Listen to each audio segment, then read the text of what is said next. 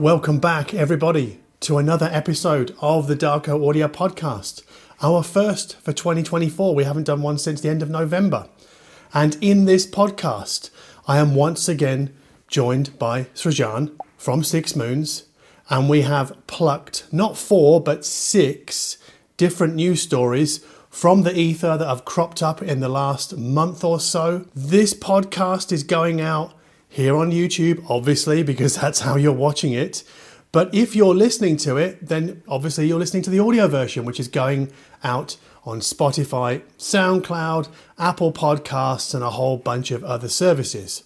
However, there is a twist for this year, because what Srajan and I have decided to do is not just hit you with the fluff of news stories, because they really are fluff, but also try and extract an educational moment from each news story so we can try and learn something. But we obviously are doing it to the best of our abilities. We don't know everything about Hifi, but we know some things, and we hope that sharing those some things with you will, I guess, just help elevate everybody's understanding.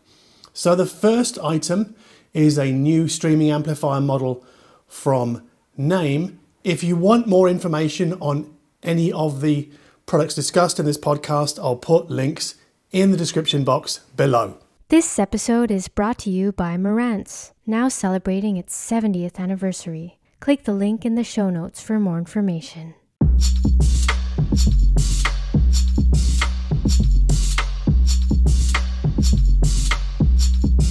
So welcome back, Srajan. Another season of the Darko Audio Podcast is upon us.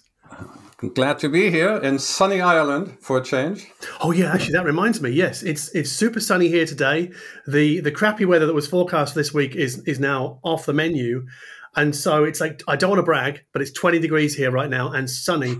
So I've got one of my doors open to the outside world. So if we hear car horns and traffic occasionally, you'll just have to wear it, because I just want to kind of do the luften through the house, like air the house, because otherwise it gets super stuffy in here. So just in case anybody hears any kind of environmental noise, that is why.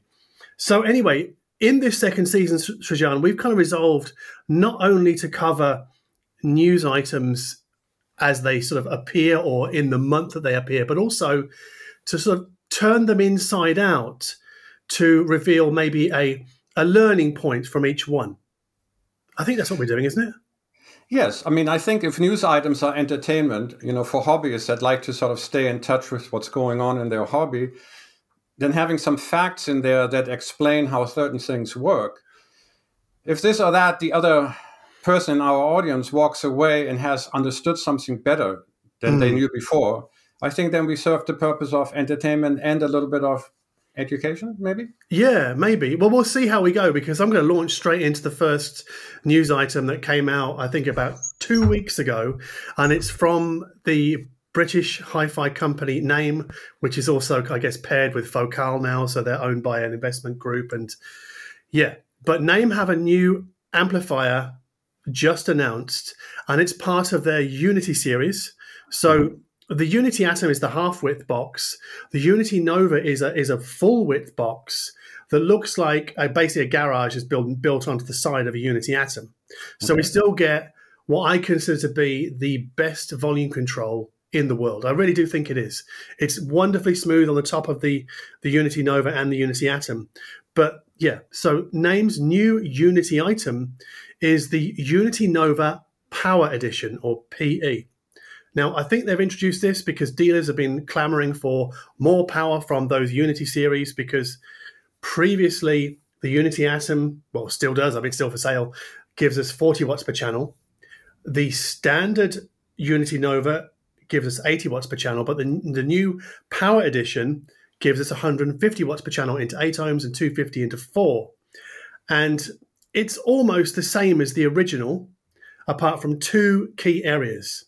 So it still does like all the streaming smarts. The connectivity on the back is pretty much the same as the €5,000-ish Unity Nova. But the Unity Nova Power Edition is coming to market at almost twice the price, €10,000 or $10,000 US. And I think that's to be noted. But the other thing that I think will make many Naim purists sit up and take notice is this is a Class D amplifier from Naim, and I think it's their most conspicuous deployment of Class D to date.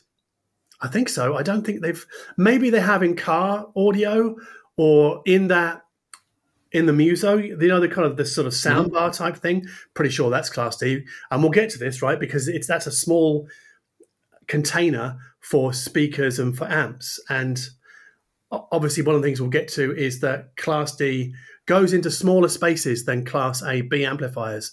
But I kind of wanted to pick apart the differences between Class A, Class AB, Class B, and Class D. Now, if I get anything wrong here, Srajan, please speak up and let me know, because I did write an article about this a couple of years ago and I had to go long on research on that. And it's been a while, so I went back to it to kind of put my notes together. And I think I've got it. So basically, inside, I think the output stages of most amplifiers, well, all amplifiers, are essentially transistors, right? And they travel in pairs. So we have 2 on the left channel, 2 on the right channel, minimum. I mean, they can... We can have just one. We don't need a pair. Okay, but that's generally... That's single-ended. But how many single-ended transistor amps are there? I don't think there are that many, are there? The first watt, and then you can have parallel. You can have parallel single-ended, where you run 2 or 4 or 6 per side. Yes. And they're not push-pull. Okay, so when we're talking about push-pull and single-ended here, what we mean is that in a single-ended transistor, that one transistor does the up half of the sound wave and the down half as well, right? Correct. But in a push-pull design, and this is where I think Naim amplifiers, the Class AB amplifiers work, they have maybe 2, maybe 4, maybe 6 per side. I don't know the numbers, but when you have an even number per side, so they travel in pairs, you have one transistor doing the up half and then the other transistor does the down half of the sound wave, right? So it's kind of like, that's why it's called push-pull. It's like one section does one part and the other transistor does the other half. And as far as I know, well, not most of them are MOSFETs because there are different kinds of transistors, right? Srajan? Yeah, bipolars, for example. Okay. I'm going to use MOSFETs because they relate to what we're going to get to. So, but generally we're just talking about transistors that drive our loudspeakers. Now, in a Class A amplifier, let's say we've just got a simple push-pull design and we've got a pair of transistors on the left channel and a pair on the right. So if we look at each pair, in a Class A design, both of those transistors will be switched on all of the time. So if the signal goes up through the transistor A and then down through transistor B, both of those transistors are on even if they're not doing anything. Correct. And this is why Class A amplifiers generally in the main tend to run hot, because they'll pull a certain amount from the wall, and if it's not pushed into the amplifier to drive a speaker cone in a certain direction, it must be dissipated in heat. Well, right? In fact, a Class A amplifier will draw the same power at idle as it does under full power. So just sitting there doing absolutely nothing, if you wait for 15 or 20 minutes until the transistors have sort of heated up, you'll have a little space heater sitting there. And then when you actually play music at high volumes, it's drawing the same amount of current from the wall, voltage. Right.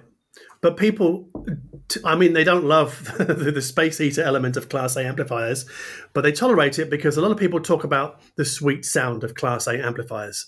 But they tend to be large and bulky. Well, not always bulky, because there's that Musical Fidelity A1, which was reintroduced last year. That's Class A. That's about €1,500, I think. And I'm getting one later this year, but I spoke to somebody who'd reviewed one recently. He said, yeah, it runs pretty damn hot. So that's Class A. Obviously, the downside is the heat. So what follows that really is this concept of Class B, which we hardly ever see, and there's a reason for that.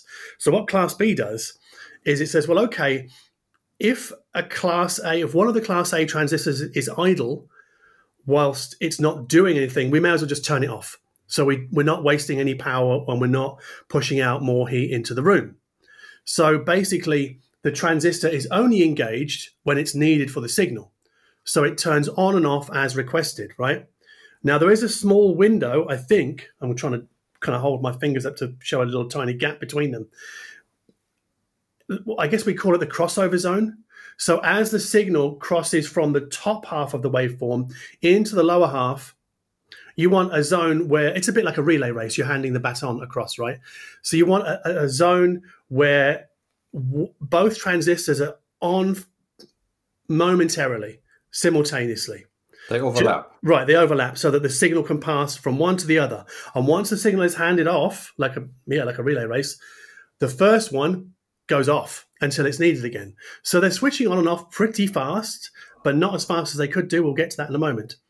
But the downside of that is because of that switching and because of that relay race crossover window, we get something called crossover distortion. Is this right, Sujan? I think I'm right about this, right? Yes, it's basically when you cross the zero line, you have your positive half of the wave and you have the negative half. And when they cross the zero line, they're supposed to meet, the handoff is supposed to be instantaneous. But if for some reason it is slightly delayed, like when in your baton race, during the handover, the first guy isn't letting go fast enough, the second guy already has it, and now the first guy is pulling on the other, you have a little bit of an inefficiency. So the idea is the first guy lets go the microsecond that the second guy has a firm grip. Right. And so because of that distortion, and apparently it's pretty damn audible and it's not very pleasant. So I don't think I've ever seen a Class B amplifier. Maybe one exists, I don't know. So then what we have is really to get the best of both worlds, because Class B, I think you can get more power out of Class B than you can get out of Class A for the same wattage input from the wall. I think. I could be wrong about that. Do you know, Srujan, or is this something? I'm not sure. What's definitely true is that you will get more power out of the same size box with the same amount of heat sinks because it's more efficient. Yeah. So you can run the circuit harder if you have a power supply that can deliver. I mean, that would make sense because if we look at a Class AB amplifier, which is a combination of Class B and Class A, we can get more power than, generally speaking, than Class A. So if you look at your average, let's say you pick 5 Class A amplifiers and 5 Class B, generally speaking, you'll find that the Class AB sets offer more power for your loudspeakers. Not a huge amount, but enough to be noticeable. So how does a Class AB circuit work? Well, again, you've got your transistor pairs on each channel. And what happens is you have a certain amount of Class A bias. So what that means is that both of the transistors, the upper half one and the lower half one, will stay on as long as they'll both stay on at the same time simultaneously, as long as the signal's kind of like chugging along at a fairly low level. So we might be listening quietly or the music might not be too demanding. But if we turn the volume up or the music suddenly wants more oomph to drive the speaker drivers, what happens then is it kind of moves into Class B. So as the signal ramps up, the other transistor that's not in operation, then it switches off. It's not needed for that time, and then it might come down again, and then the upper half transistor switches off and the lower half transistor switches on again, and it'll behave in sort of this Class B mode until the signal drops down in level or we turn the volume down, right? So you can get... Correct, and that's a completely smooth transition between the B mode when the transistors keep switching on and off and the A mode when the transistors both stay on. It's not like a Harley-Davidson clutch where suddenly you go from Class AB to A. It's completely smooth. Yeah, so I mean, from my understanding, Class AB reduces drastically the amount of crossover distortion. I don't think it gets rid of it completely because I know that amplifier designers are always sort of battling to lower crossover distortion in their designs, but it's way better than Class B, which is why Class AB has been the main topology for the majority of amplifiers. Well, I won't say for the last 50 years, but certainly up until about 20 years ago, that was all you could really get, right, was Class AB and Class A. But then about 20 years ago, Class D was introduced. Now, the D in Class D does not mean digital. Now, a digital amplifier is something completely different. I'm not going to talk about it today, but 2 examples in case you want to go and look it up is a Lingdorf amplifier the modern ones with the streaming and the room perfect correction.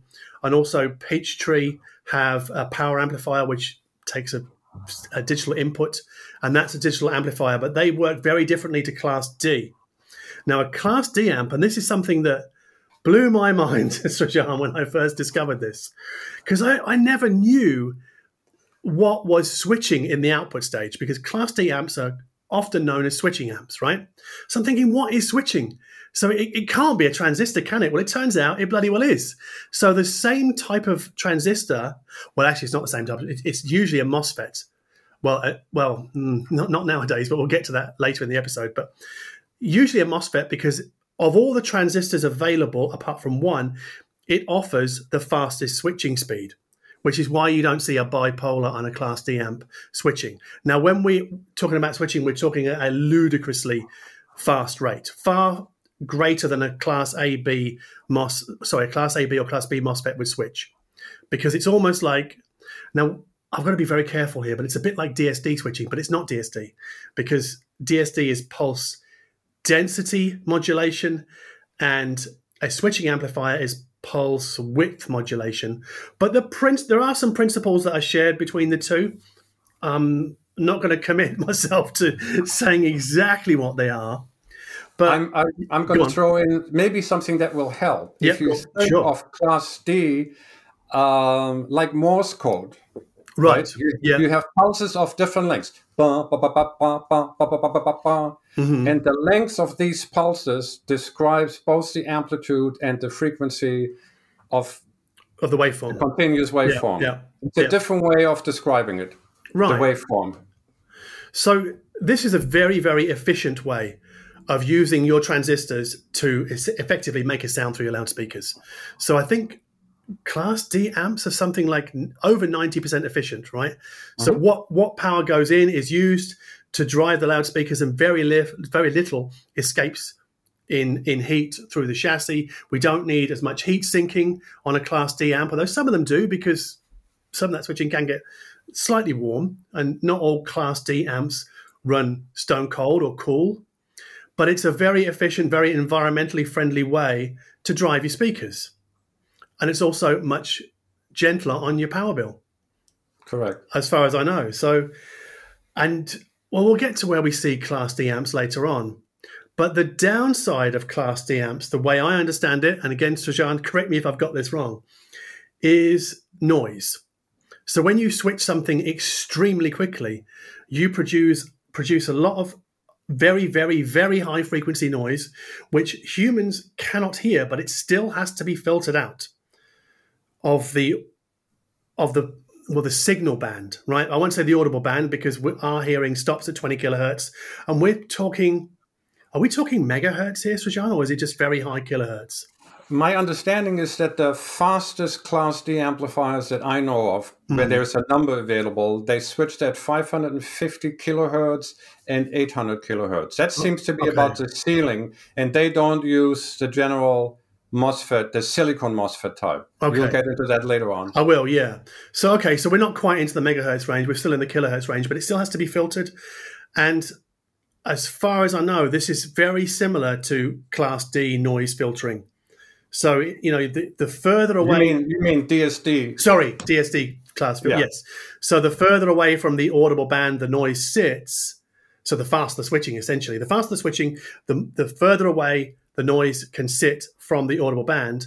And that also, therefore, has a knock-on effect that the filters that are used to take it out can be shallower, and they're just further away from the audible band. I mean, this reminds me when I'm talking about high res, because people say, what's the point of high res? Because we can't hear above 20 kilohertz. Well, it's because it's the filters, right? You've got to look at the filters and where they are and how steep they are, right? That's what affects, it's one of the factors that allows, in some cases, for high res to sound better than CD quality, but not always. But again, it's always about implementation. I don't want to say that Class A is better than Class D or Class D is better than Class A. Always down to implementation. Would you agree with that, Srajan? Or? Yes, and I think I would like to add that unlike maybe popular misconception, that Class D and switch mode power supplies are not necessarily wedded at the hip. So you can have a switching output stage that works in Class D combined with a linear power supply. You can have the inverse. You can have a linear output stage, a Class A or Class AB output stage that is driven by a switch mode power supply. Okay. I mean, I surveyed my YouTube audience because it's a way for me to talk to like many thousands of people. And I just said, hello, loudspeaker people, what class is your amplifier? Right? This is on the community page on YouTube, 10,000 votes, right? This is what I love about YouTube. You get masses of people. And I did this poll last year, but the results are similar this year. I did it last week. So of those 10,000 people, 11% say they're using Class A, 43% say they're using Class AB, 26% say they're using Class D. We've got 3% with none of the above, so they might be using either a switching digital amplifier, or they'll be using a Class G that RCAM uses. What is Class G? I never really understood it. I believe, and I might be wrong, but I believe that Class G is the next form of Class AB, where you have two different voltage rails. So depending on the amount of draw that the amplifier has to put out, it switches to a higher voltage. And then the rail, and then to a lower rail. Right, that makes sense. And then tellingly, and I guess maybe this is because it's a YouTube audience, 17% say, I don't know what class my amplifier is, which, that's almost a fifth of people. So it is a pretty dry topic. I really do think so. But a lot of audiophiles are very, I don't know, it's almost... Along with streaming service choices, amplifier topology choices are almost like the identity politics of the hi-fi world, because people see they can't separate themselves from their hi-fi choices. So they'll say things like, over my dead body, will I have a Class D amplifier? Because Class D amplifiers, when they first came out, I believe, I wasn't around listening to them at the time, but what everybody tells me is that in the early 2000s, mid 2000s, they sounded like shit. They were cold, hard, bright, all of those nasty words. Maybe these are the words that we associate with third order or fifth order harmonic distortion. I don't know. But one of my favorite amplifiers of the last couple of years is Class D. And I love the form factor that you can get from Class D, which is much harder to get from Class AB. Can we ask which one that is, your favorite amplifier? Yes, you can, because it's going to be featuring in a video this weekend, actually. It's the NAD M23, which uses the Purify Eigentax module that Bruno Putzieslars Rispo and Peter Lingdorf co-developed a couple of years ago. I love the sound of that thing, because it's just got this, I don't know how to describe it. I think it's very microdynamically lively. So you can really get a sense of not just the big rhythms, but the smaller ticks and pulses as well. And it doesn't sound cold. It doesn't sound sterile. It doesn't sound like a Class AB amplifier, like a big Hagel H590. They sound different. The Hagel is a bit more rounded, I think, maybe on some of the spikier transients. I think Class D, when it's done poorly, gets those transient spikes wrong. And they can come across like needles and pins. I don't like that, but that's pretty rare these days. I don't think a Class D amplifier that does that would be on the market for very long, because there are so many good ones now. Right. I mean, you've heard some very exotic Class Ds, Rajan, or no? Yes, one by Alberto Guerra, an Italian designer who now works out of LA. AGD is his brand, Alberto Guerra Design Productions. And Merrill Audio out of, I believe, Canada. Now we're talking very expensive. Right. 20K, 30K for a pair of Class D monoblocks. Wow, okay. Which used to be anathema. It used to be impossible when Class D was still thought to be just fit for subwoofers. And then it was just fit for lo-fi. But I don't exactly know when. But I think if we say 10 years ago, sort of the tide started to shift. And I think now Class D has become respectable. It's now a valid alternative, even in the high end, to traditional Class A or Class AB amplifiers. I mean, I don't want to give Bruno Putzes too much credit here, but the tide did seem to turn when he introduced, or he and his team did the UCD module, the Encore module, And then now we've got this Purify. I know there are others like Pascal, Ice Power. Who else is there? I've forgotten now. Who else makes Class D modules? PowerSoft. Right. But as you just pointed out, Srijan, a Class D amplifier sound is not just the module. It's also the power supply that feeds the module. And as you said, it could be linear, it could be switching. And it's also the output filter. Right. Yeah, the filter. And how that output filter and the loudspeaker load interact with the feedback that's inside the Class D output stage. Right. So all of those are sort of variables that interact in different ways. So let's bring it back to the name very quickly before I end this segment. So we've got this new power edition of the Unity Nova, 10,000 euros. I think it might be a Purify module. I tried to get confirmation on this from Naim's PR team, external third-party PR team, and they said, "Oh, we've got some information for you, John, from Steve Sells at Naim, who wants to say something about the Class D implementation here," but that wasn't forthcoming. And I asked again a couple of days ago, specifically because I knew we were going to talk about this podcast, and again, nothing. So I've tried to dig under the hood to work out what's inside this amplifier, and knowing Naim and looking at the pricing, they're not going to be skimping on the quality of it. They can't, because they have been Class AB for decades. So if they get this wrong, that's going to cause them tons of brand damage. And the flip side is, if they get it right, like we assume, it legitimizes Class D even further. When a brand like Naim, that has been a mainstay, gets behind a Class D amplifier. Come to think of it, we should also give credit to people who about 10 years ago made very good Class D implementations. I'm thinking of John Stronza at Bel Canto, correct, and EJ Sarmento at Wired for Sound, who seems to have dropped off the map a little bit these days. But his like Class D, was it called the M amp, little half width? Yeah, based on Ice Power. Fantastic little unit, and. Yeah, I'm sure there are tons of these things. I don't want to labour the point, Srijan, and I know that I've spoken way too long in this first segment. So let me hand the floor over to you. You can give us a news item and an educational lesson.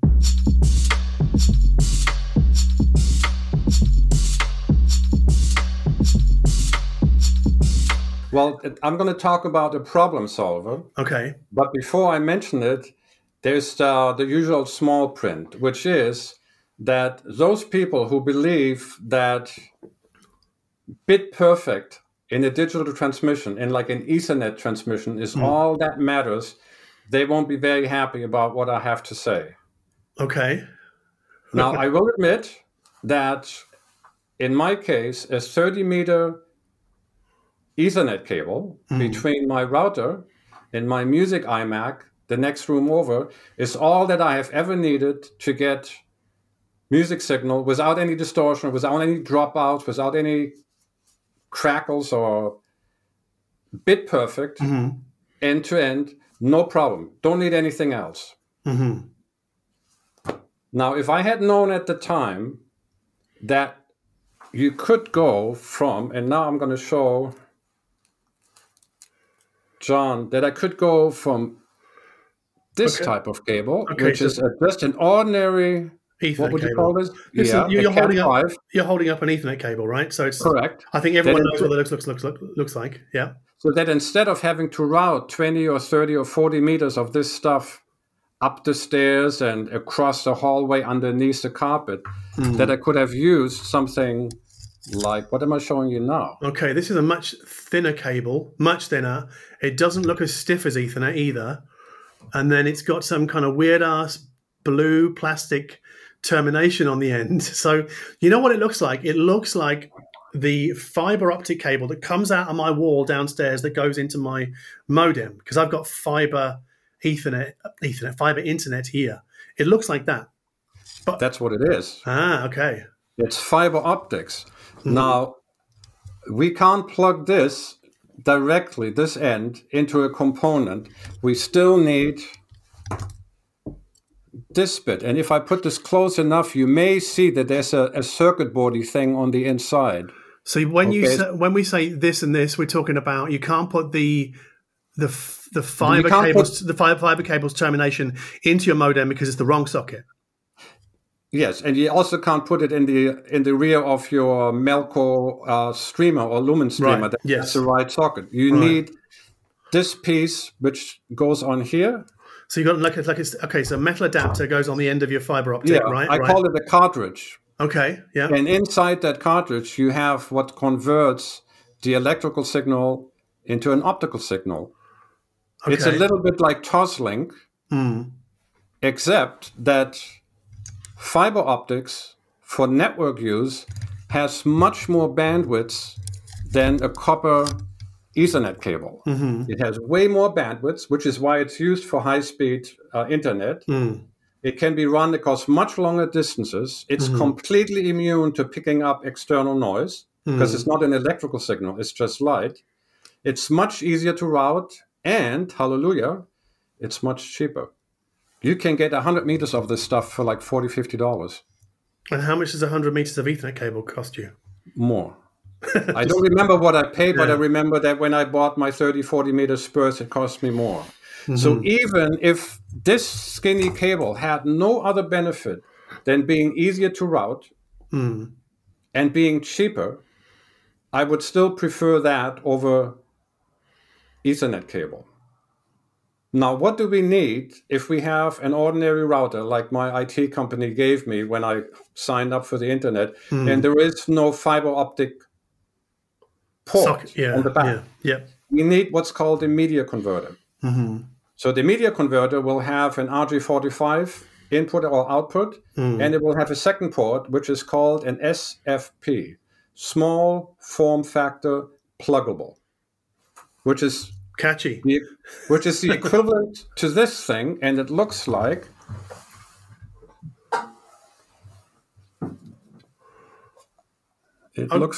Okay, so I need to describe this, Srajan, for anybody that's listening to this podcast and not watching the video version. So we've got, from what I can tell, you've got an Ethernet input and an SFP output. I mean, there's other LAN sockets. It's a kind of a, I don't know. It looks like it's roughly the size of, say, a Mytek Brooklyn bridge, or maybe not quite as deep and a bit wider. Exactly. It's a network switch, right? But you don't need those LAN sockets on the back, right? If you're doing conversions. For what we're talking about right now, all we need are these two ports. So you need Ethernet and an SFP. Exactly. Right. Now this company, LHY Audio, yeah. Exactly. LHY Audio is a subsidiary to Jay's Audio. And Jay's Audio, together with Stenafrips and Kinky Studio, is one of the brands of the Singapore reseller Windshine Audio. Yes. And Windshine Audio has gotten so busy with Stenafrips that they have split off another company, also based out of Singapore, under the same management, that's called BeatTechnique.com. And BeatTechnique globally distributes Jay's Audio and LHY Audio. And so now LHY Audio, or LHY Audio, has media converters. If you don't believe that they're important, you go to your local computer emporium and you spend 30 to 40 euros on a media converter from TP-Link. All you need. If you do want to go a little bit higher end and get a linear power supply, and you want to get a high quality femtoclock inside your media converter, LHY Audio now have one that is $494 delivered globally. But would you need two of them to do the conversion at either end? You would, unless you have a switch like this one that already comes with one, or you have a streamer from Melco or Lumen that, aside from the regular RJ45 Ethernet input, also has a fiber optic input. So I've got it behind me in a box, actually. There's a NeoStream streamer from Hifi, and that has an optical fiber-like input and a little box that does the conversion from Ethernet, but it's a different type of socket. It's not the one that you have there. It's probably the one that John Stronzer used for Bel Canto. It's called ST fiber. Right. And it's a different kind of plug, but it's the same idea. Same principle, right? You convert your Ethernet to light, essentially, and it travels along your fiber optic cable until it needs to be converted back to Ethernet again, or go straight into your media streamer as essentially light pulses, right? Yeah. And now I'm going to say something that will upset the people that think that bit perfect audio is all that matters. Okay. So, look out, world. So what are we showing you now? So we've got two small Ethernet runs, and in the middle you've got this plastic box that looks. I think I used to have one of these years ago, and I think it says Sotum on the top, I think. Yes, it's Soul of the Music, a Right. South Korean company. And what this gizmo in the middle is, when you open it up, So you've got, well, just a bunch of components on a board that probably you have basically galvanic cleaner. isolation in between the input and the output. Oh, it's a galvanic isolator. Okay. Yes. Right. An inline Ethernet isolator. And now I was always unhappy with the quality of cloud files versus my local files in the main system. Even though the signal path was the same, it was either internet coming into my iMac or it was USB 3 coming off an SSD drive that I have parked my library on. And then once they were inside the iMac, everything was the same. Local files sounded better to me, so I didn't really do any streaming. And finally, I got upset and said, what can I do? And I read up on it, what the streaming extremists do. And they said, you need not only one switch, but you may need 2 or 3 network switches. So I got my first network switch. And yes, the sound got a little better, but it was still not the same as my local files. And then I got this one that I just showed you to review. And now I had 2 switches, and I put them in series, adding this silly little gizmo in between. And now finally, with 2 switches, an inline isolator, these 2 little pigtails, an Ethernet cable on one side, an Ethernet cable on the other side, I finally had parity between my local files and cloud files. And then when I finally had opportunity to review fiber optics, I realized that I didn't need 2 switches in series. I didn't need my little inline isolator. I could just go from my router, fiber optics, into another media converter, into the iMac, and I got the same quality of sound.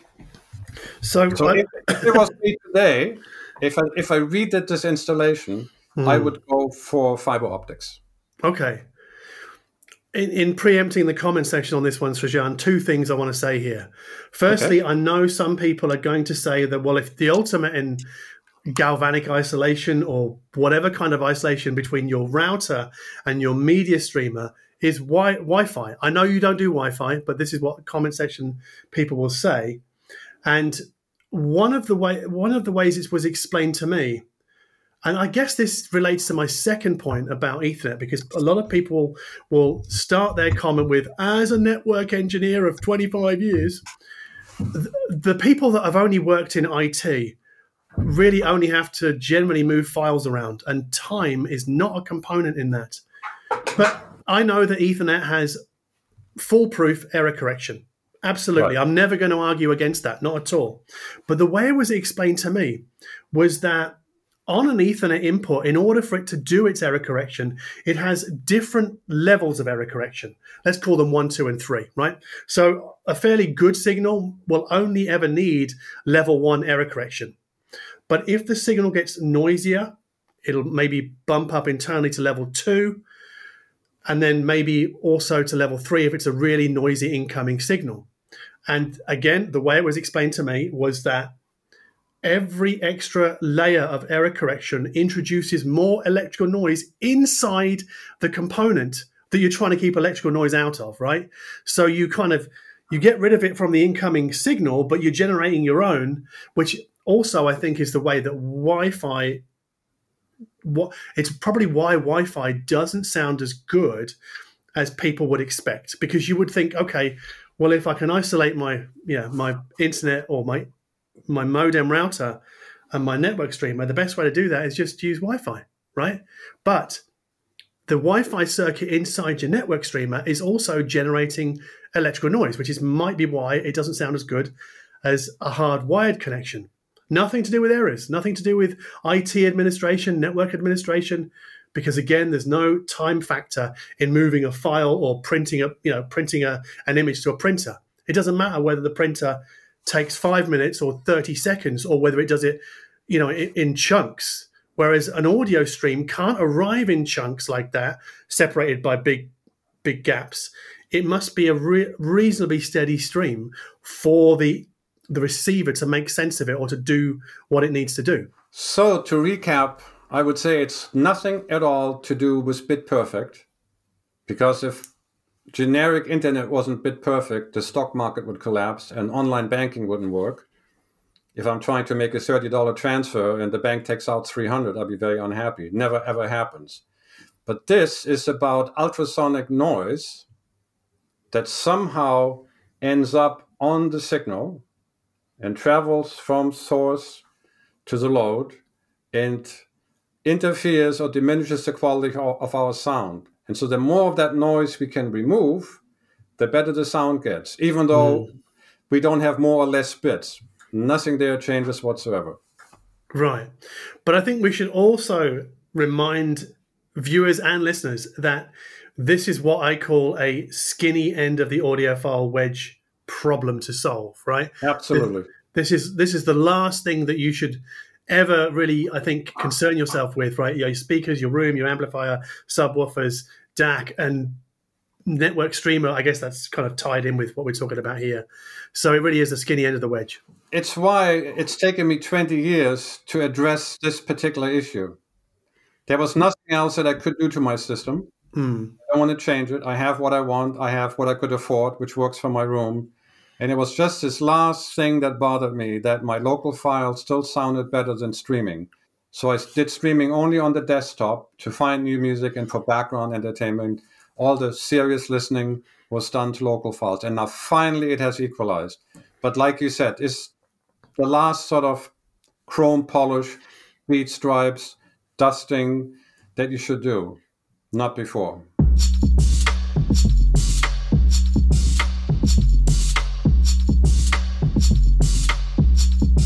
All right, let me move on to my next item. And this is actually connected to my previous item related to Class D. We have a new integrated amplifier from South Korea's Hi-Fi Rose, and it is called the RA280. Now, many people will, if they don't know Hi-Fi Rose, they might know of the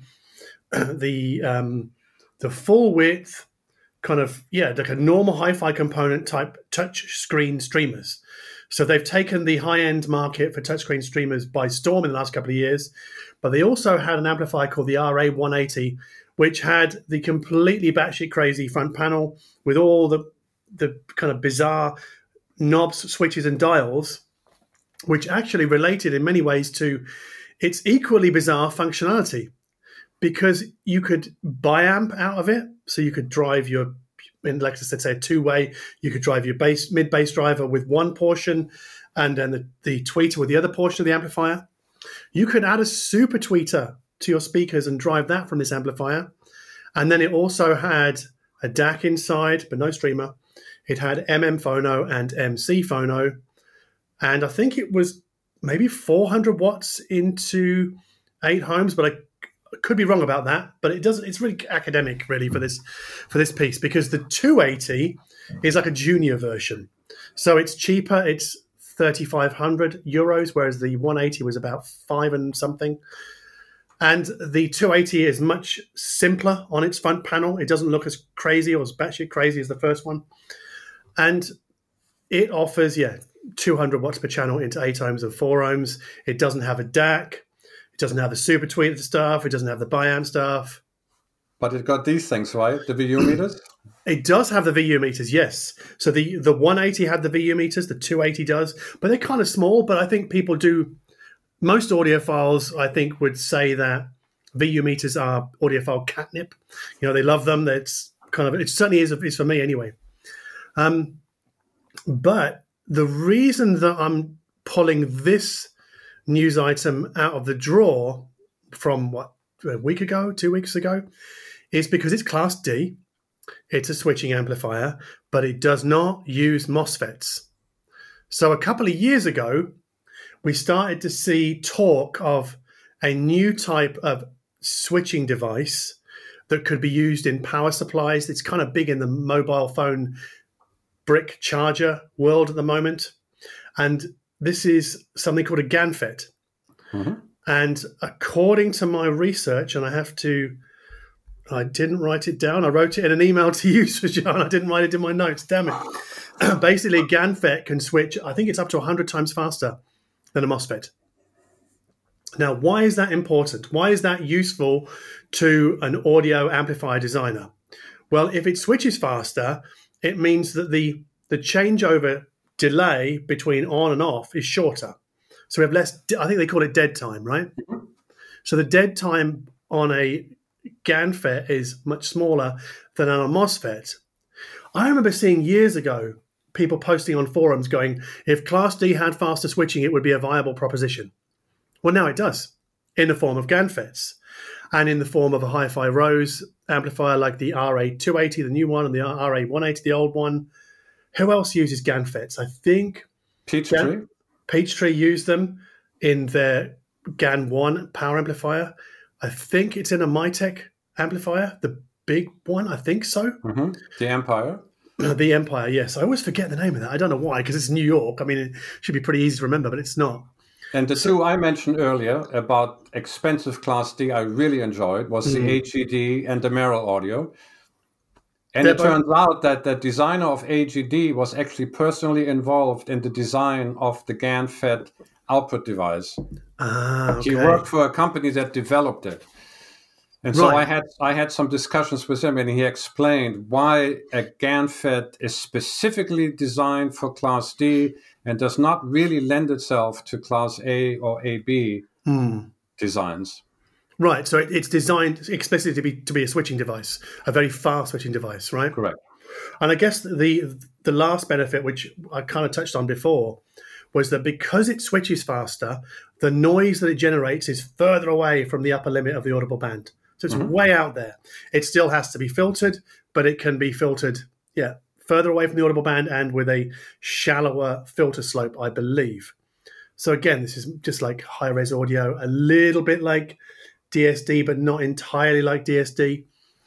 I just think that's kind of interesting. That I think we're going to see more and more GaNFET Class D amplifiers. I think that eventually they'll take over, and they will be the dominant force in Class D. So MOSFETs, I think we'll just see eventually only used in Class A and AB implementations. They won't be used as Class D switches anymore. So I think if anything that people should really learn from this, if they didn't know it already, which I'm sure many people do, is that Class D amplifier is a switching amplifier, very, very fast switching amplifier, a bit like a switching power supply, which also switches very fast. I've got a few switching chargers and power supplies in this house, and I know they are because they make a noise. I can hear them. They go, nee. They're like a mosquito. If they're badly done, right? They're just for like batteries and things like that. But that is a switching power supply. And I think if you've got a switching power supply inside your amplifier, if it's well done, it won't make a noise. But some of the lesser ones, you can put your ear close up and you can hear the high-pitched whine of those switching devices. It won't even have to be a power supply. Could be, I think a switching regulator works in a similar kind of way.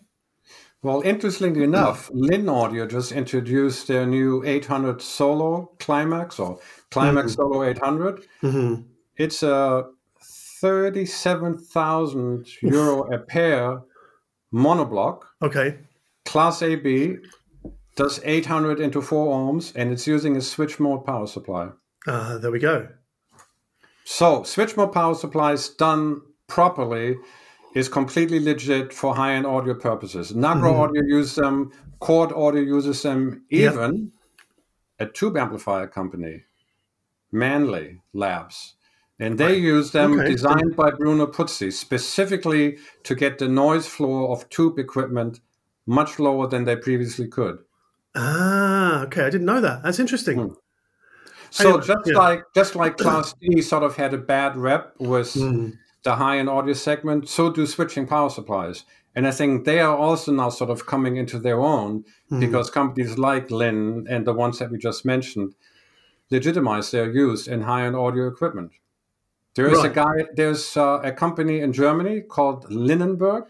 They have a Class A amplifier with a switch mode power supply. Ah, okay. And AVIC in Denmark has their 880 components are all Class A with 4 times 500 watt switch mode power supplies per amplifier.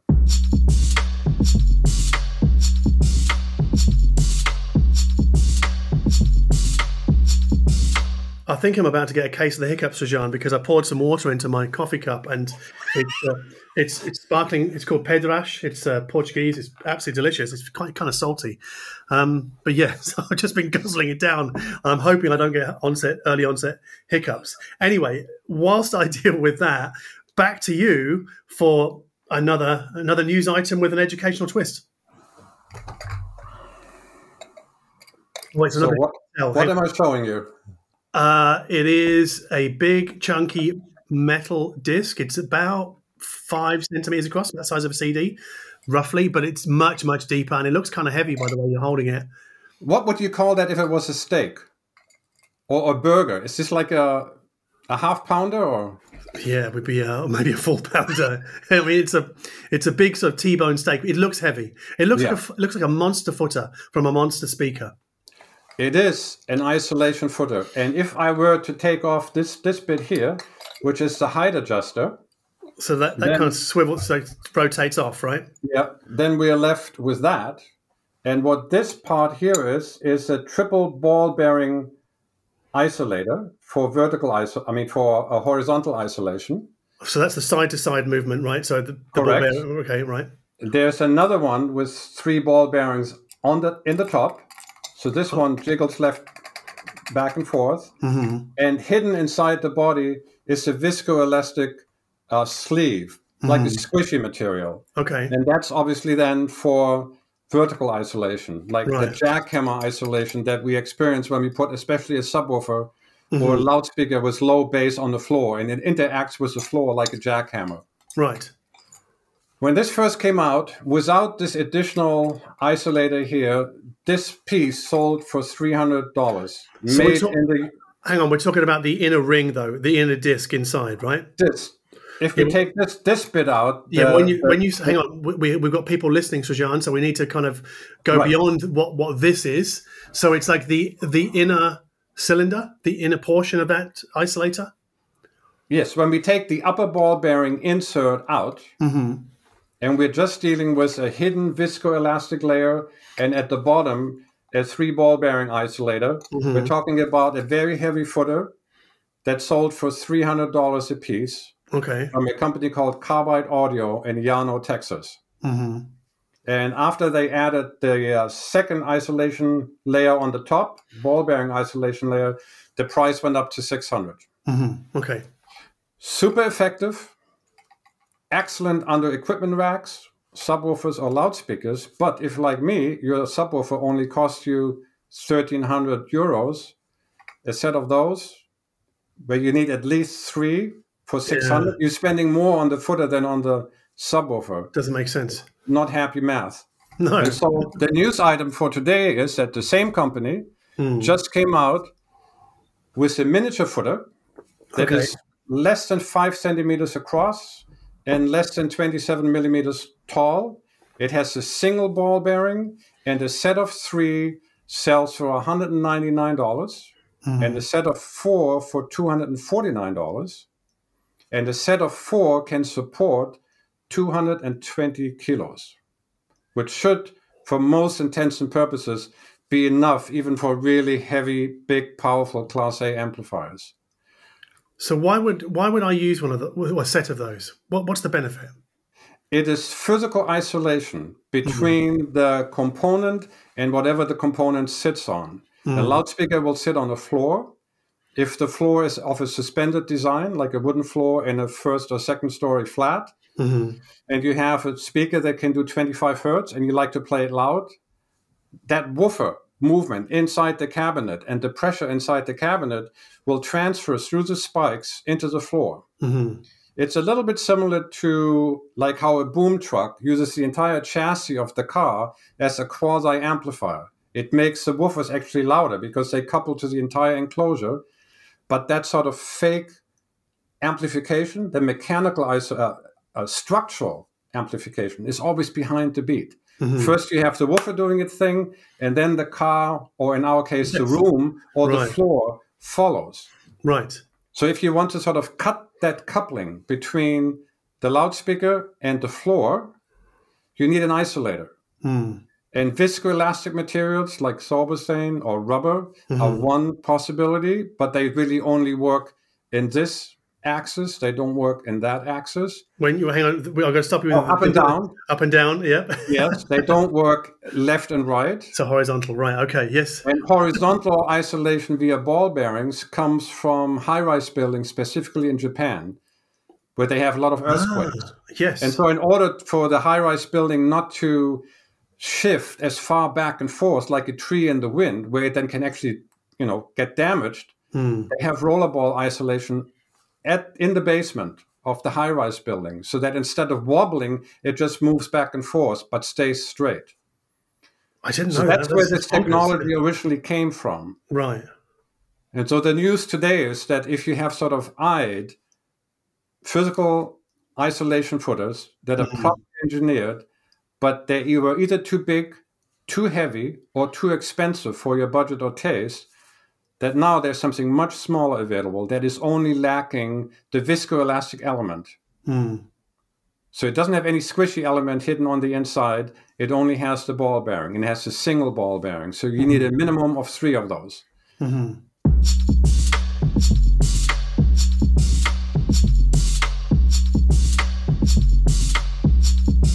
Okay.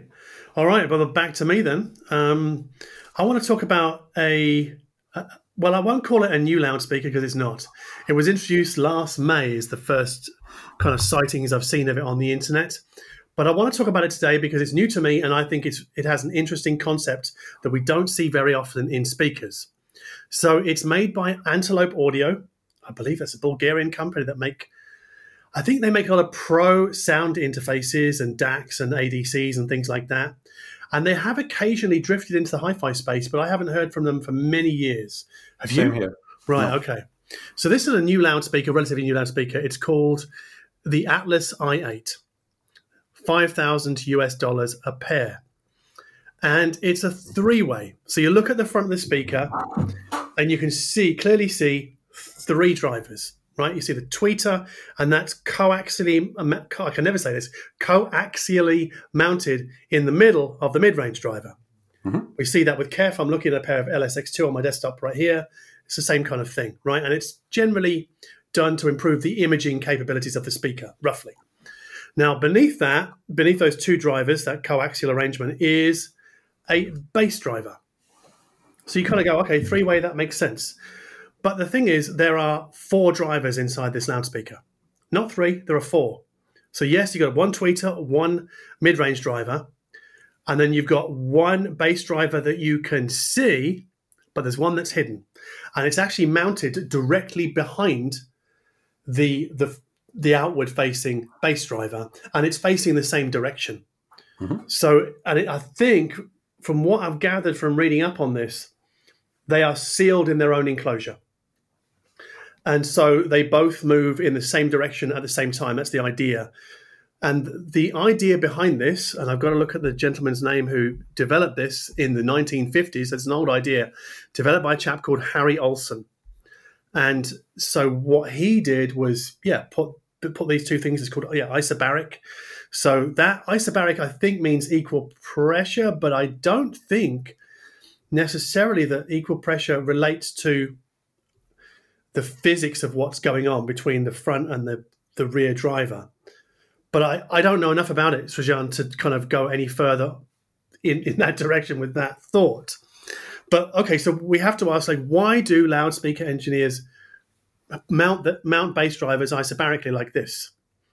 And we'll also come in a moment, like why don't we see this more often? But the general idea is you can get the same bass extension and performance from two drivers mounted isobarically as you can from one driver in a cabinet with twice the volume. Mm-hmm. So you can make a smaller speaker with the same kind of bass power as a larger speaker, but without having the larger cabinet. Now, the payoff from this, from what I understand, is a lack of sensitivity. So you need more power. It makes sense, really, doesn't it? You're moving two units to move air, so you need more power into them to kind of get the same sound pressure levels at the front of the speaker. So in this speaker, and it's an active speaker, so we get 100 watts of Class D on the tweeter, 100 watts of Class D on the mid driver, nothing unusual about that, 200 watts of Class D on the bass drivers. Now, 200 watts, I think, is quite a lot for a speaker this size, and it's probably because of the isobaric implementation of those bass drivers, right? But you told me in a phone call last week that it doesn't have to be, the drivers don't have to face the same direction. No, they can be face to face, right? With one magnet sticking out butt naked, mm-hmm. And they can also invert. So they can face away from each other? Yeah. Okay. They just have to share the same volume. Right. So the question then becomes, is like, why don't we see this more often? If it's such a cool way of getting more bass out of a smaller speaker, why isn't this standard practice? I mean, I don't have the answer to this. I don't know whether you do or not, but... No, I have the same question because to my knowledge, the majority of isobaric designs that are still available or were available were British. Right. Lynn, Naim, Wilson Benesh, Neat, Kudos, and ATC all have made isobaric speakers. But outside of the UK, it gets skinny. Totem Acoustics used to have a flagship speaker that was an isobaric. And the tiny little one, that speaker I have upstairs, which is the 4.5-inch two-way from Korea. Yeah, South Korean one, called the Supermon Mini from Mon Acoustics. Yeah. That's an isobaric. It has a hidden 4-inch driver inside the box. That's about the extent of isobaric designs I'm aware of. And so this was news to me that Antelope now makes them. It's also interesting because this is an active. I don't know. This is the first isobaric active I've seen, which is why I kind of really caught my attention. Like, oh, wow, that's pretty unusual. I mean, this is pitched at the pro studio people. This is not pitched at audiophiles. That doesn't mean that audiophiles couldn't get into it and couldn't, go and have a listen somewhere and, maybe use them in the home. I mean, as we have discussed ad nauseum on this podcast, Rajan, is that active speakers are very much a strong future for most hi-fi operation. I don't know. But I think active speakers with majority, but not exclusively, Class D amplification. Because Class D amps don't generate as much heat as Class AB, and also the power supplies as well. Like if they're a switching power supply and a switching amplifier, you've got the lowest heat you could possibly have from that amplifier unit, right? And that can go into a tiny loudspeaker, whereas you couldn't put a Class AB amp as easily into that same box. You might be able to get away with it on the tweeter, especially if you're running your Class AB amplifier of maybe 10 or 20 watts off a switch mode power supply. Which is, I think, what Kef did with the LS60 wireless. Class AB on the tweeter. I think Sonus Faber did it with that Duetto speaker that I covered last year. Class AB on the tweeter. Class D on the mid-bass driver, because Class D is, made for bass, really. I think, from what I can tell, if you're trying to sell an active speaker to a die-hard audiophile, you've really got to put Class AB on the tweeter for that die-hard audiophile to take you seriously, right? Because otherwise you'll go, Class D, That would be me. Really? Okay. Because I just recently did review a fully active DSP-controlled Class D speaker. And the one misgiving I had to do with the upper mid-range and treble, where I thought it was a little overdamped. Right. So that same ultimate control and grippiness that is so wonderful in the bass, as the frequencies ascend, I found it just a little bit less pleasing. And I was wondering if I could hear that same speaker with at least the treble and maybe even the mid-range Class AB and leave Class D just for the woofer section, would that minor complaint that I had, that was really the only one that I had, of the slight dryness and overdamping, would that then have gone away? I don't know, but it had me curious. Yeah, I do wonder about that, and wonder, why some manufacturers go Class D top to bottom. Maybe it's a financial thing, bill of materials thing, but maybe it's a heat thing. Maybe the heat dissipation from any form of Class AB amplifier in the speaker cabinet is just too difficult to manage. I don't know. I mean, Burkhardt do Class D all the way up and down. I'm trying to think of another one. So I'm going to get this wrong. I've got a pair of Piega here at the moment, but I'm pretty sure they're all Class D. If I've got that wrong, please let me know in the comments, but it's a 701 Gen 2. I think it's Class D top to bottom, but I don't know. That has a very different tweeter, though, so this is more of an exception than anything else, because that's got a ribbon tweeter. Well, my assumption is that possibly speaker manufacturers don't have the design wherewithal in-house to design their own Class AB amplifier for a tweeter, whereas they can go to Purify or UCD, or they can get ready-made power modules that they just program the DSP. But basically, they're loudspeaker designers. They might know how to design a driver and certainly know how to design a crossover and cabinet. Maybe an excellent Class AB amplifier just for tweeter use, they don't really know how to design. And maybe it's much harder to get one of those OEM than all of those different Class D modules that are made for 3 ways, 2 ways, 4 ways. You just plug in what you want and you get the module. Maybe? Is that why we see fewer? Here's an interesting twist on this, and I think this is the reason that Burkhardt go Class D. See, like a motorbike. Why Burkhardt go Class D is because I think the modules have become user swappable. So if one dies, you can unscrew the back plate and then take one out and plug a new one in, which I think is brilliant. And I think this is a feature that I know a lot of my commenters really enthused about that, because they're worried. Their main concern with active speakers is like, what if the amp, an amp dies inside? The whole thing has to go back. I would argue that if your amp dies anyway, then you have no sound. So whether the amp is in the speaker or external, you still have no sound. But I understand, like, if you've got a floor standing active and an amp module dies, you've got to cart that whole speaker back to the store, or you've got to ship it God knows where. That's an inconvenience, to say the least. And because Burkhardt are direct selling, they obviously don't want the customers buying, let's say in Australia from Denmark, to then get an amplifier module. Let's say it's dead on arrival because of some knock in shipping in transit. They can just ship a new module out and the user can fit it, which I think is great. It's brilliant. And I'm not sure of any other company that's doing that at the moment, because Kef don't do it, Key don't do it, Dutch and Dutch don't do it. I'm not singling them out for like bad treatment here. I'm just saying this is a plus for Class D, because I think Class AB module, swapping those out for users, I think that might be more of an ask. Don't know. Possibly.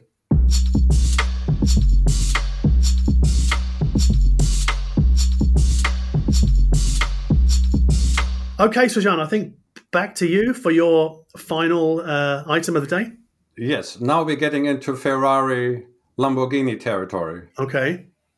And now I'm going to change my headdress, and you'll have to describe what it is that you see, all right? And I won't be able to hear you just for a couple of seconds. So I can say what I like. Okay. Look out, world. I don't know what Suzanne is about to do here, but he's going to do something odd. Oh my goodness. What the hell are they? Actually, I do know what they are, but no.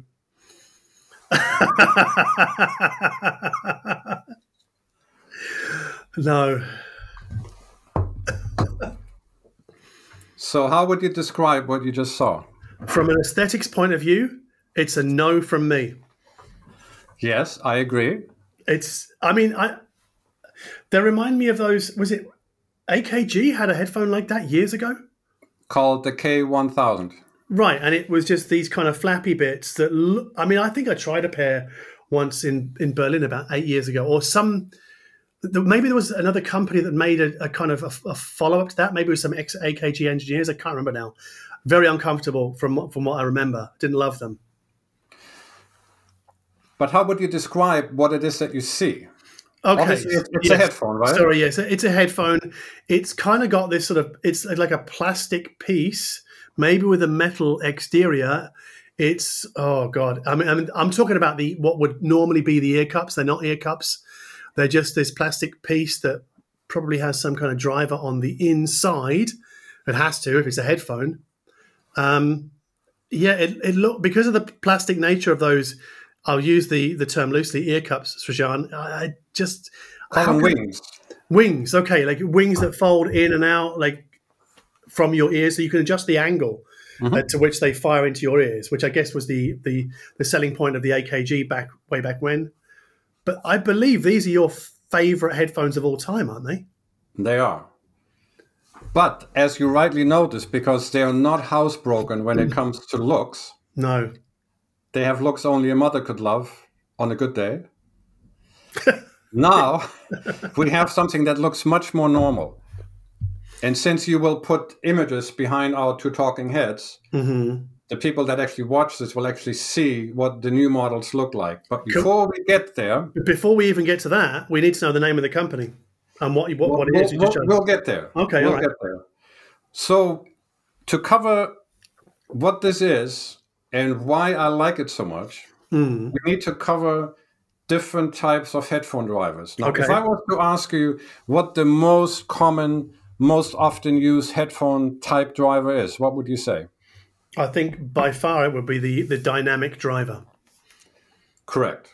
And so a dynamic driver would either be a cone or a dome to which we attach a cylinder that is glued to the middle of the cone or dome. Around that cylinder, we wrap aluminum or copper or silver wire, which becomes the voice coil. So then we immerse our voice coil, the coils of wire that are on the voice coil former glued to the cone or dome, into a donut-shaped magnet. And now as we apply signal to the voice coil inside the magnetic field moves up and down. And since the cone or dome is attached to the voice coil, it's trying to follow that movement against the resistive and restorative force of the visible rubber surround and the hidden second suspension, which is called the spider, which helps to center the voice coil inside the gap. It just said connect. Are we still good? Yeah, I think we're still good. Maybe let's start that again. You dropped off then, not me, which is kind of weird. Okay, let's take it from the top, Srajan. Immersing the voice coil in a donut. So now we are immersing our voice coil inside a donut-shaped magnet. So we have the voice coil surrounded or in a magnetic force field. And as we apply signal, the voice coil wants to move up and down. And being attached to the cone or dome is trying to follow the voice coil movement against the resistive force of the visible surround, which is usually rubber, could also be foam. And there's a hidden inner suspension that centers the voice coil.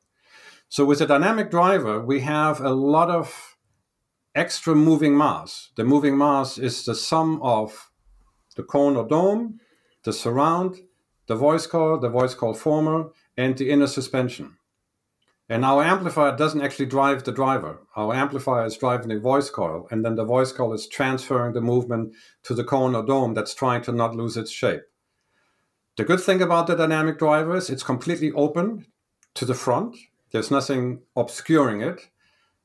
A slight negative is that right behind it sits a magnet, and that magnet becomes a barrier for first reflections, where the rear wave of the cone or dome hits the magnet and then wants to return right back through the diaphragm. Apparently, the first dynamic driver was invented by Edward Kellogg and Chester Rice in 1925. So it's 100-year-old technology. Wow, okay. Now that we've covered that, what in a headphone would you say is the next most popular type of driver?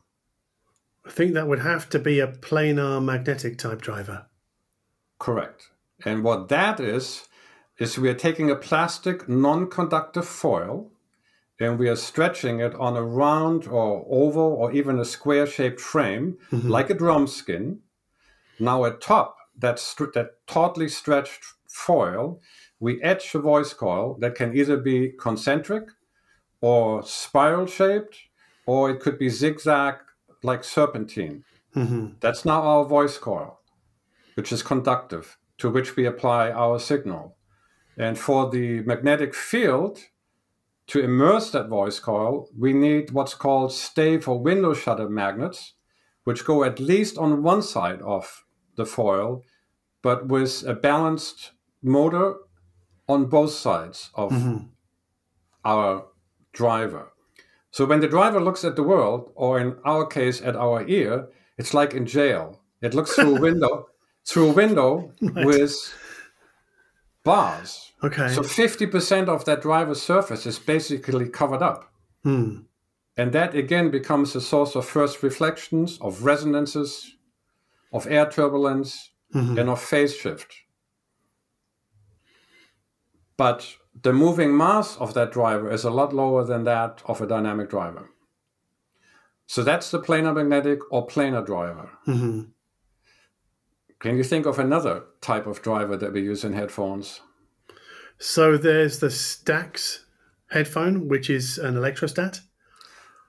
Exactly. So the electrostat is not that dissimilar in that it has a central membrane that is very thin, but this time it's conductive. And to that membrane, we apply a permanent standing DC voltage, usually around 550 volts, could be up to 620. So our film is electrically charged, and we are putting it between two opposingly charged plates that have holes in them so that the sound can go through. No magnets. We're not using electromagnetic force. We're using static electricity to move that membrane in the middle. The probably most famous loudspeakers of their sort were the original Martin Logans. Yeah. And Stax is the original company that I believe popularized electrostatic loudspeakers. But today we also have Dan Clark, we have Hi-Fi Man, we have Sennheiser, Odyssey, and we have Warwick. Okay. Now, there's yet another one that happens to come from your city of Berlin. Okay. Oh, you mean driver type? Yes.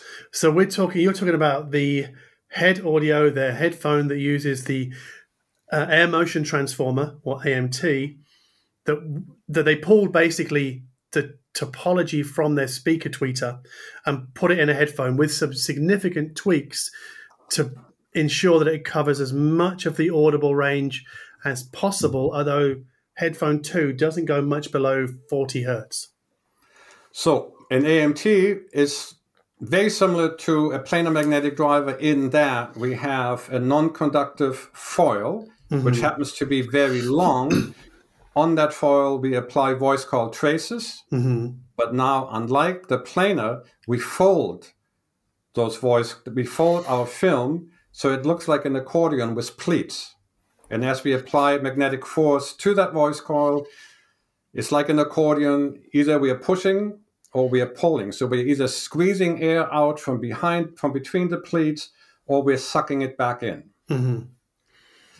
And now there is a fifth type driver, which happens to be what is in that odd-looking headphone that we talked about, and that is a ribbon.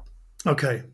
Now, if I took the driver that is inside that headphone out, it would look like this. So here's one I made earlier. So it's like a metal piece in a tray, but the metal piece looks like it's corrugated. It's wavy. Correct.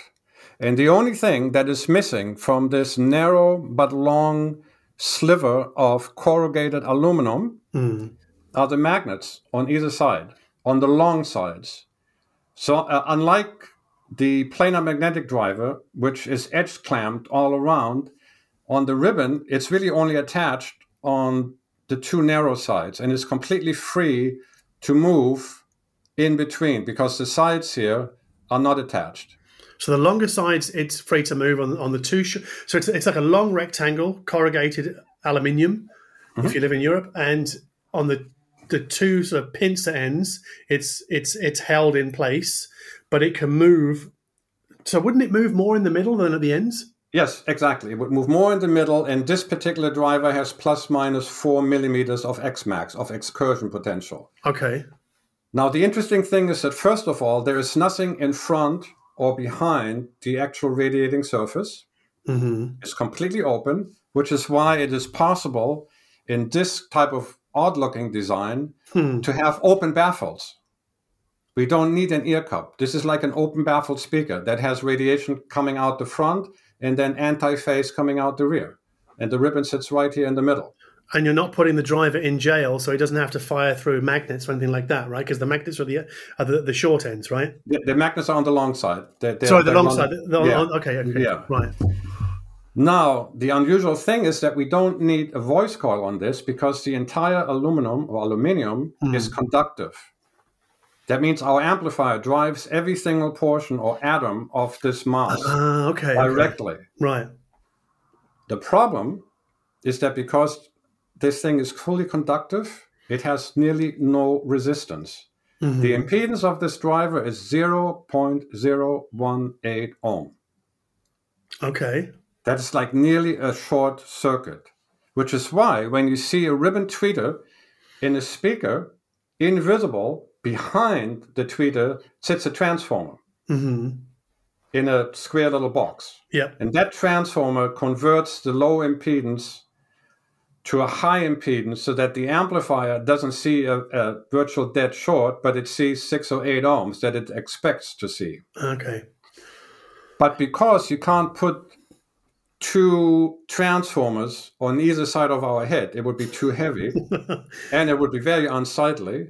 What the designer of these ribbon headphones has done is he puts the transformer in a separate box that is shaped like a headphone stand. Okay. So it's way down the signal, like the other end of the cable, right?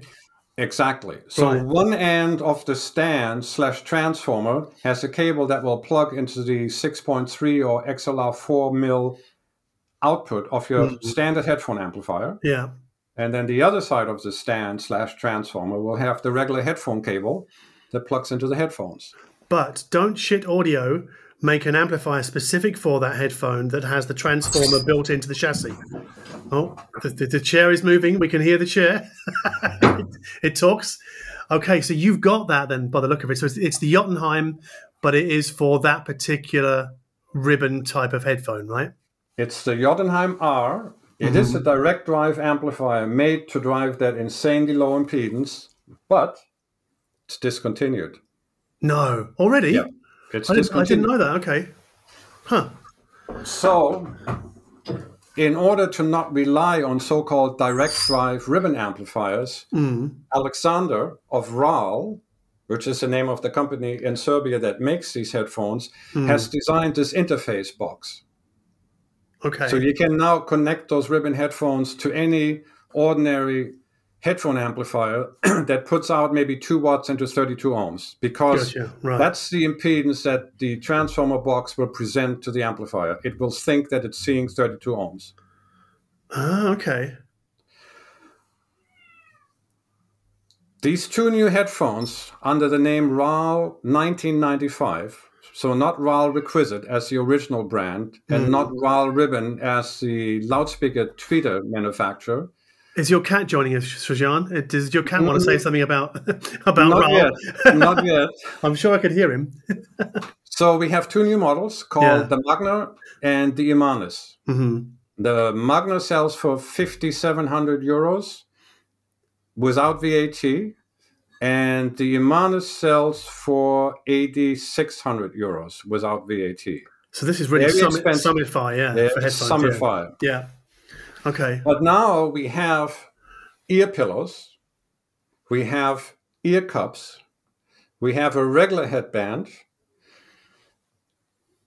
we are now having housebroken ribbon headphones that look like you would expect an expensive headphone to look like. There should be images behind our two talking heads so people can see what they will look like. They're not out yet. They're being built as we speak. And they will have their public premiere at the Heidelberg. It's called the World of Headphone. It's an event that's taking place next month. Okay, I think in March. And then they will also be at the Munich high-end show at the MOC, and they will also have an exhibit at the Parallel show in the Marriott. And there's also upcoming a HeadFi meet called Can Jam in New York City, but don't ask me about the date. I didn't memorize I think that. Can Jam has moved this year. I think it used to be in the middle of February. Now I think it's early March. I could be wrong, but I'm pretty sure it is. So it's a little bit later in the year. But that's the Times Square, at the hotel in Times Square. Very, very popular event that Can Jam in New York, as they all are really, but that one in New York is especially busy. So I think it'll be for me, like, this is interesting because I would never ever pick up a pair of those RAAL requisite ribbons that you have. If I saw them on a table, I'd be like, no, because for me, a headphone's joy is not just its sound, it's its comfort and being enveloped and, you know, having that kind of easy, relaxed feeling.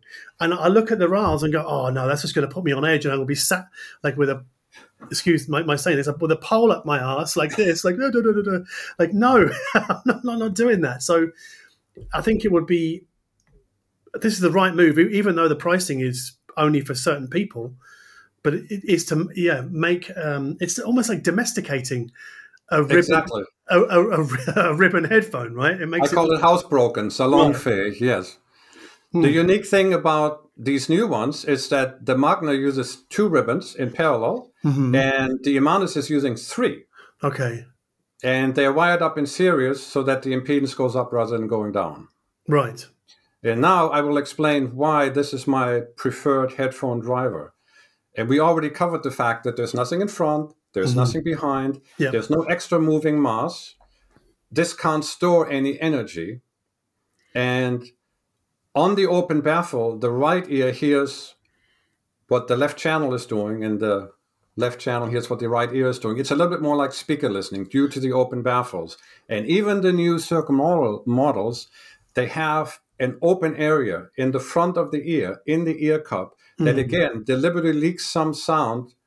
So we have some crossfeed going on. Yeah, it's a little bit more similar to speaker listening than this complete locked in the head imaging. Yeah.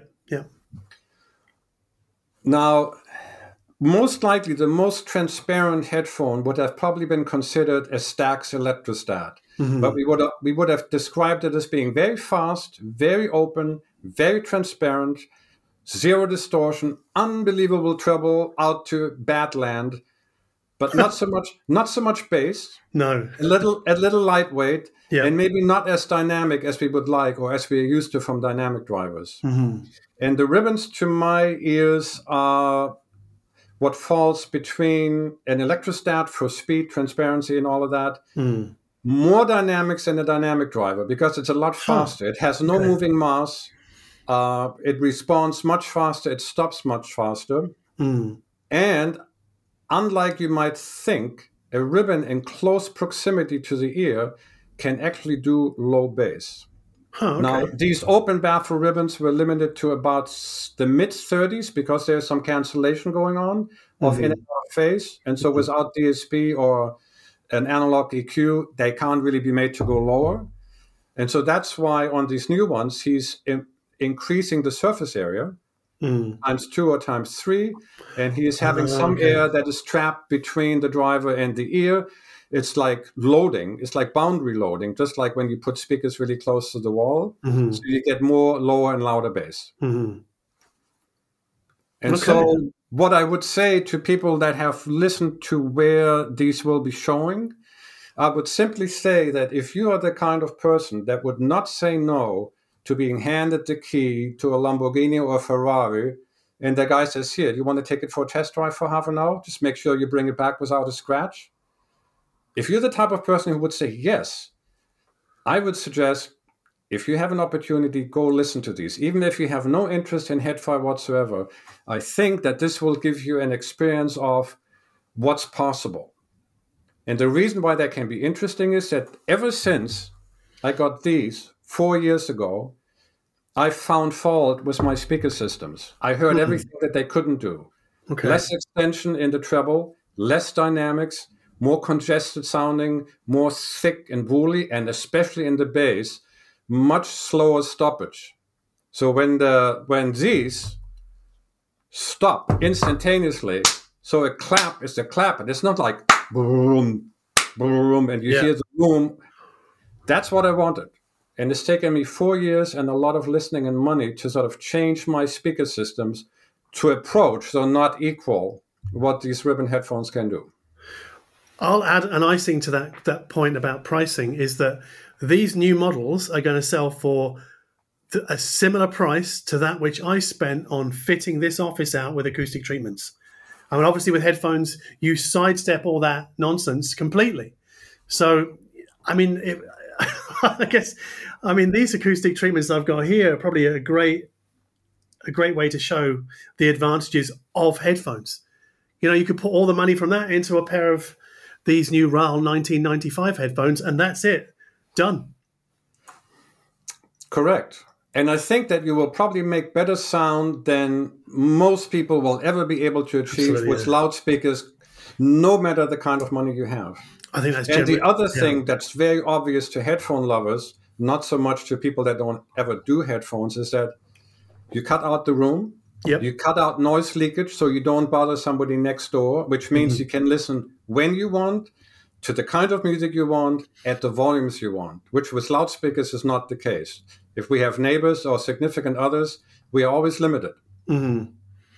And also because the headphones take out the room, in my mind, and I think you would agree, is that if you really want to know what is on your recordings in terms of detail that's not lost by distance, and in terms of the recorded tonal balance as to how much bass should there be, and how tight or woolly or warm or dry the recorded bass really is, you need headphones. If you're listening in a room, even with treatments that won't be effective below 200 hertz, you're still not quite clear what the bass really should sound like before the room messes it all up. Absolutely. I mean, there's nothing going on behind me that is just touching anything below 3. Well, maybe 100 is probably as low as some of these bass traps up here go.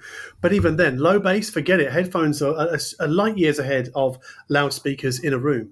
And I guess this is the kind of a fact that I get frustrated with, but I know it's true, because I would much prefer to sit in front of loudspeakers in a room. But I know that, for example, these headphones I'm wearing, the Meze 109 Pro. 109 Pro, you know, it's like having a $5,000 like loudspeaker system on my head, and they're like $800. $799, yeah. Yeah, I just think it's that kind of leveling. So it's a bit frustrating for us as loudspeaker listeners. Yeah, to get the key to the Ferrari, and then we have to go back to our Ford Fiesta. You know, it's I don't know. And one last thing that I learned just today is that it takes RAAL one man working 8 hours a day to make 2.5 ribbons. Wow. So for the Imanis, with 6 of them, one guy has to work 2.5 days just to make the drivers. And I'm told that that's why ribbons don't lend themselves to mass manufacture, unlike other drivers. That makes sense. There's so much manual labor involved. It is so time consuming that in order to make them well, you can't make very many of them at any one time, and they will be expensive. I think these headphones will be sold out before they even come to market. I think they already are. The first run is sold out. There we go. Yeah, limited supply and all that. Yep.